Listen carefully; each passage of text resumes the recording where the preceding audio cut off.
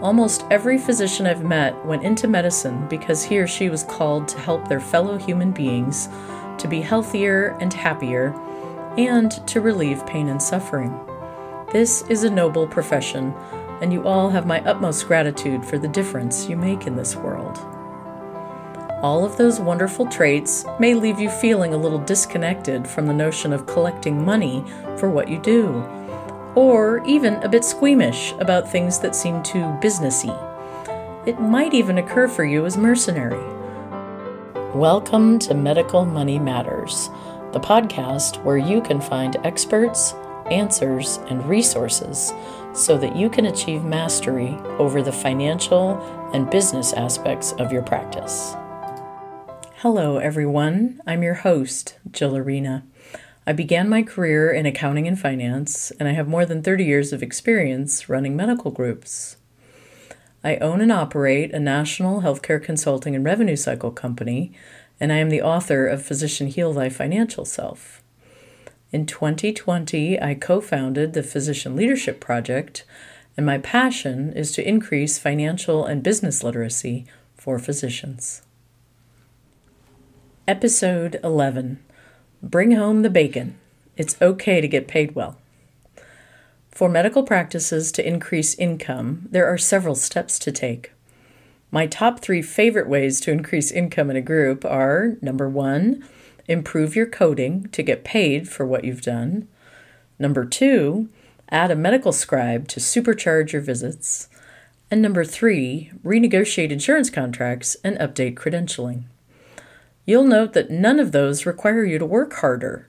This is about working smarter and getting paid for everything you do. We will have separate episodes on all 3 of those because I believe they are all critically important parts of running a medical practice today.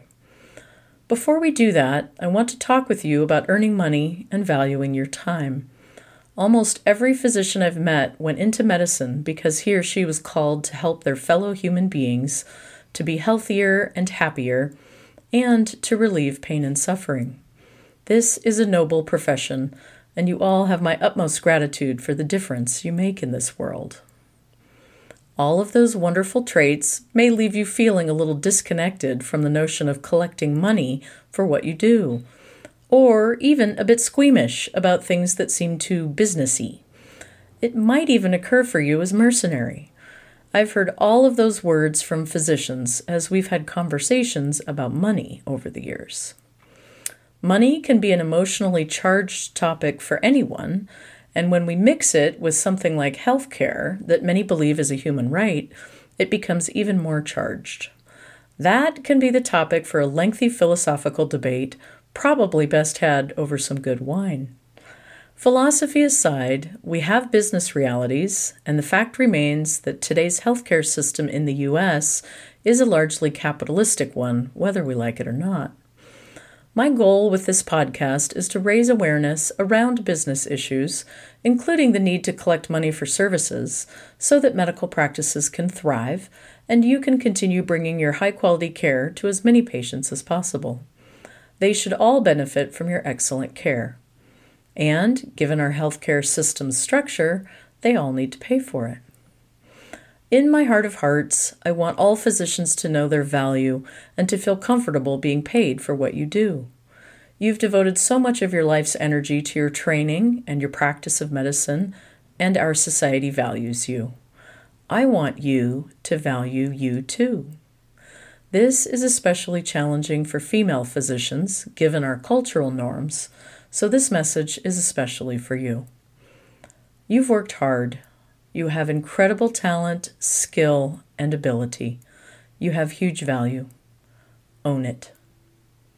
Know your worth. If that's challenging for you, benchmark yourself against other physicians or even attorneys. I do this in my consulting practice. I can observe that my corporate counsel, who happens to have the same number of years of experience as I do, bills his clients at nearly $500 per hour. He's pretty smart, and so am I. Should I bill any less? I'd love to see you asking yourself those questions too if you have any hesitation about this. I encourage you to normalize talking about money in the practice. Talk about your policies on how to collect it and what your expectations are of staff. Talk about how and when you'll make exceptions and what your system is for patients who cannot pay. Make a choice about how much Medicaid or charity care you want to provide and set up a system to do that. We'll talk more about payer mix in an upcoming episode, but for now, if you're giving away care by working for little or no reimbursement, I want you to know when and how much. As one of society's highly compensated professionals, be aware of earning differences among the people in your office, and don't be callous. Understand that your staff are paid at clerical rates, mostly just a few dollars an hour above minimum wage, and they most likely live check to check. Understand their stressors around money, and while you cannot fix all of them, you can be sensitive to them. Also understand that when you want to give them some incentive compensation, it's always appreciated, and it will be effective at moving the needle on performance. More on that in a future episode. I do encourage you to lean in, understand the business, understand the money part. Don't delegate too much of it out of discomfort or a lack of interest. We've heard in past episodes about the impact of embezzlers, and I don't want any of you to have that experience because you shied away and trusted the wrong person. At the end of the day, money is energy. It's an exchange of value for service. The challenge for all of us in healthcare is that with the introduction of Medicare and other third-party payers back in the 1960s, we've become distanced from our customers, and they've become distanced from the actual cost of their healthcare. Sadly, many patients have begun to assume that the value of their office visit is simply the $25 copay they're paying, as opposed to the $200 to $500 of actual value. And our system has trained them that if they have to pay a deductible or coinsurance, that it won't be due for a few months following the visit. That's another topic we'll review in an upcoming episode as the market is shifting. If you make more than you need, don't shy away from that, and don't minimize your contribution to your patient's well-being by accepting less than you're worth. Fund your retirement and any college savings accounts, then donate some to an organization in your community that is in alignment with your values. Do this with your partners as a business, or yourself as an individual or a family. I've seen some groups who have a directed giving committee so that each month the whole team decides where the donations will go. Have fun with this too. Making money that you can mindfully return to the community feels great. Regardless of what you do with money you've earned, please value yourself and your years of hard work to get where you are today. It is easy to worry about patients and how they'll even afford their visit, and please rest assured that it is not something to fix by downcoding or writing off balances, which I've seen many physicians do over the years. We recommend that your clinic have a sliding scale for patients who earn below the federal poverty level, and in that way you can recognize earning differentials and adjust pricing in a way that is respectful to you and the patient. Join me for our next episode where we'll dig deeper into how to improve your revenue by renegotiating your insurance contracts.